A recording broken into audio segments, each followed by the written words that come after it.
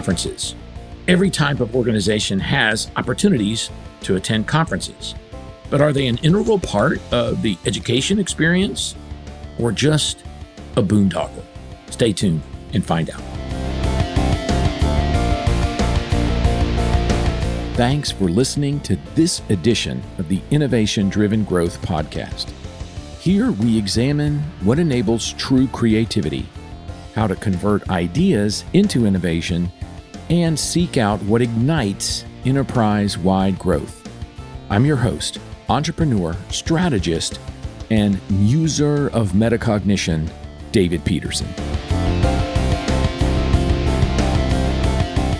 Well, here in the financial service industry, most of the educational events, conferences, and things like that fall into kind of a narrow time frame that I would just generally describe as the spring and the fall, kind of almost like two seasons. Between the months of March and May, and then also between September and, roughly Thanksgiving, most of all of the primary and secondary education events or conferences are falling into that time frame. Now, a lot of these are annual events that got upended by COVID, and there's been a 2+ year hiatus that caused many financial institution executives to reevaluate their participation in these events, probably very similar in your organization as well.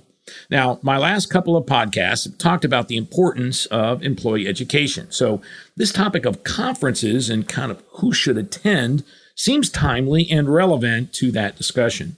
Now, my thoughts are organized around: 1, why is it important to attend conferences? 2, who should attend? And 3, how to decide which conferences provide the maximum benefit. And just as a reminder, I work in the financial services industry, so I'm going to use that as my example, but you can see the parallels, draw the parallels to your particular area of business. All right, let's begin by how we define a conference. A general definition of a conference might be, a gathering of people who have a common reason for meeting at a centralized location. Now, some banking executives might think of a conference as more of a boondoggle or a fun event that has a stated educational purpose, but really is just an opportunity to socialize and play golf, meet, and have drinks. Now, to be clear, getting together with other bankers, with other people in our industry has its merits. But if you're a mid-manager trying to get approved to attend an educational conference, any resistance you may encounter may be based on the senior leader's experience with a boondoggle-type conference that they attend. Oh, Johnson, your conference is held in Vegas? Boondoggle! Now, just a note here, there's a lot of conferences that are held in Vegas. And regardless of what you personally think of Las Vegas, they're held there because there's cheap flights and hotels. It's one of the few places in the U.S. that can handle many thousands of people coming to a conference. So let's stop hating on Vegas. Now, there's a lot of conferences on the calendar, and they're definitely not all the same. Now, many are very education-focused and kind of keep the fun stuff to a minimum.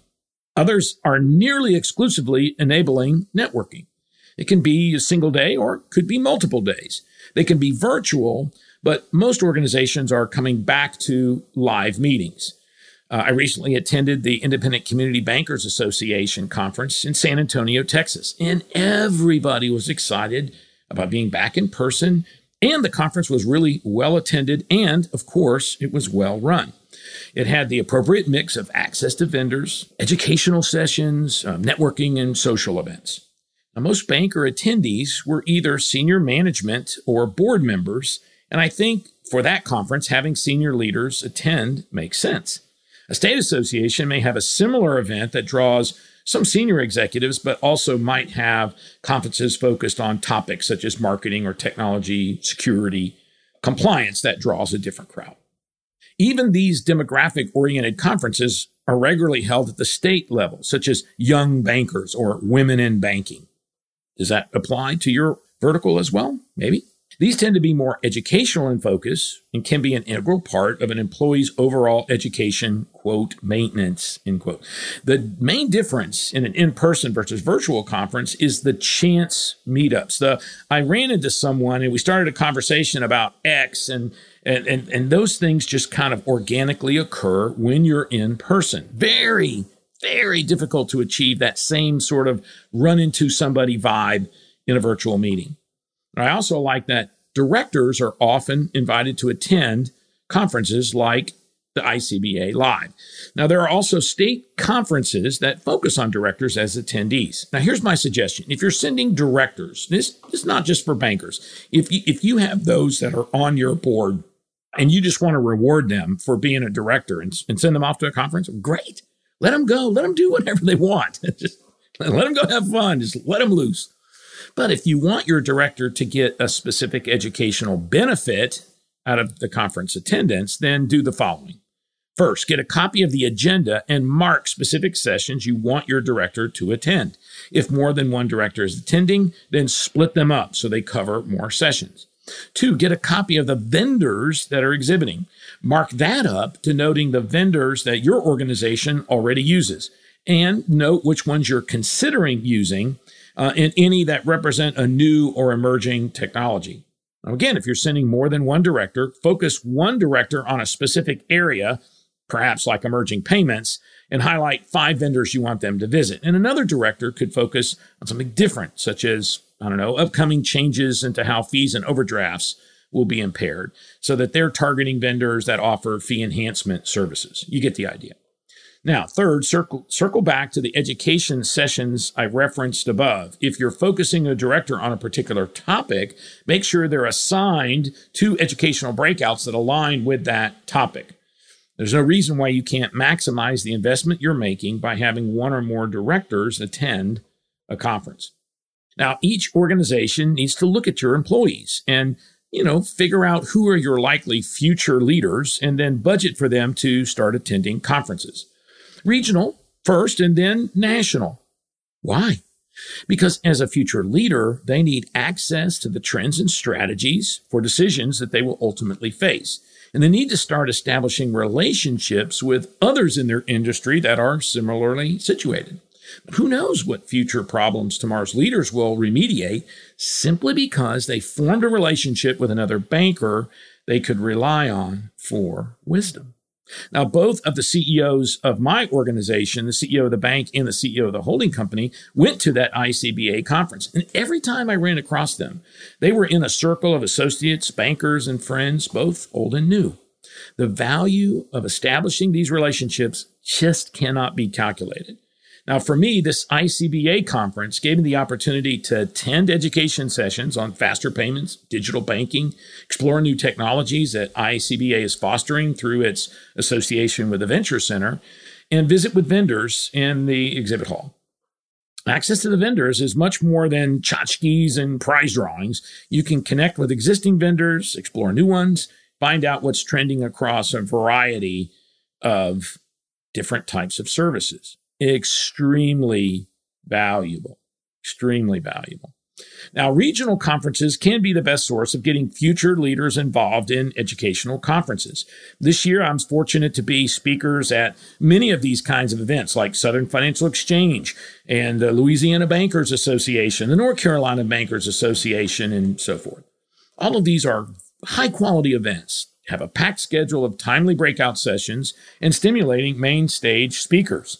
Now, my contribution would be focused on assisting attendees in understanding the importance of innovation and strategic decision-making in financial services. I highly encourage you to find out when your state organization or regional association conference is being held. Make sure that at least one person from your organization is represented there. And if you have multiple employees that need to have this conference experience, split them up, who goes where. Maybe you have some operational folks attending this particular conference while future leaders are at some other regional conference. This summer, I'll continue my association with the Graduate Banking School at the University of Colorado. Now, I teach a mandatory first-year class on banking technology, and periodically I also teach innovation in banking as an elective. I'm honored each year that they invite me back. And I feel like this is a great opportunity for me to interact with hundreds of future bank leaders. Louisiana State has an excellent graduate banking school, and some state associations also have summer graduate programs like Louisiana, Alabama, and Georgia. Now, targeting these future leaders to complete a 2 or 3-year summer program through these graduate banking schools is a must to create a well-rounded future leader. Now, the vast majority of the students at the GSBC each year work in lending or compliance. So the grounding that I provide them in banking technologies will be invaluable when they ultimately become part of the senior executive team and must assist in making decisions about the technology that the bank will acquire and deploy. Think about it. Think about it. You're not in banking, but as you listen to this, you go, I've got somebody who's a future leader, but I'm not getting them all the experience and all the elements of the business that they need. And remember, as they attend these, they develop relationships with fellow students and instructors. In the 8 years that I've been on the faculty of GSBC, I've fielded numerous calls from former students who are wrestling with an issue in their institutions who now have me as a resource. How much is that worth? Now, I can't ignore the excellent efforts of my own organization of First National Bankers Bank in providing quality educational and networking events. Each year, we have our own annual conference that we call the Summer Conference. It's held at Sandestin Resort in the Panhandle of Florida. Not a bad place to have a conference, right? But this is an opportunity for us to mix, mingle, and learn, interact with our bank customers. The Summer Conference is unique in that it's a family-focused event. Most of the attendees will bring their family, extended families, even grandchildren. Now, when I attended last year, I ran into bankers who started attending Summer Conference as youth 25 years ago, and now they're in leadership in their banks. So, there's always a strong educational program there along with fun. And this year, I delivered a keynote on achieving the innovation mindset, describing how the innovation initiatives that are underway at FNBB will affect the entire organization. Also, this fall, FNBB is sponsoring another conference called the BSA Experience, a multi-day conference that focuses on the unique compliance challenges and how to remediate risk.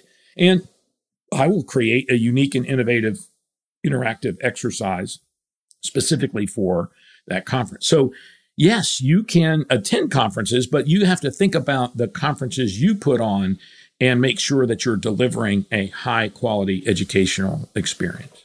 Now, in my opinion, each and every employee should have some type of education as a part of their annual review. They should be working towards a certification, increasing knowledge on a key subject, or just staying abreast of industry changes. And you don't have to figure out what conferences make sense. You assign that to the employee. Let them research and present to the manager an education plan that stays within some assigned budget that's appropriate to their job function. And you evaluate whatever conferences they suggest and determine whether they achieve the stated education goals, and they're appropriate, again, based on their, position within the organization. Now, don't let biases you may have about the social networking nature of a particular conference keep you from allowing employees to attend a conference that will advance their knowledge, leadership qualities, and provide new resources for problem solving. I hope I get to see you or one of your team members at one of the conferences where I'll be speaking. And if you send somebody to those conferences, ask them to make a specific effort to find me. I'd love to make a personal contact. Or maybe I'll see you at one of the upcoming events where I'm just attending as a part of my own educational goals, like the ETA conference next April. ETA, is focused primarily on the card industry, and that's an area of critical focus for FNBB as we work on innovation involving faster payments and pay anyone push credits. Oh, where's the transaction conference? Well, it's in Las Vegas, but I promise it's not a boondoggle. I swear.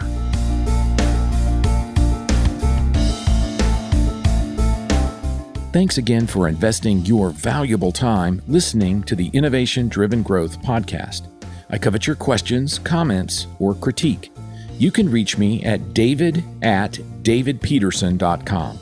I'm also on Facebook at DP Speaks and everywhere else on social media at DLP Speaks. I look forward to hearing from you, and be sure to look for a new episode soon.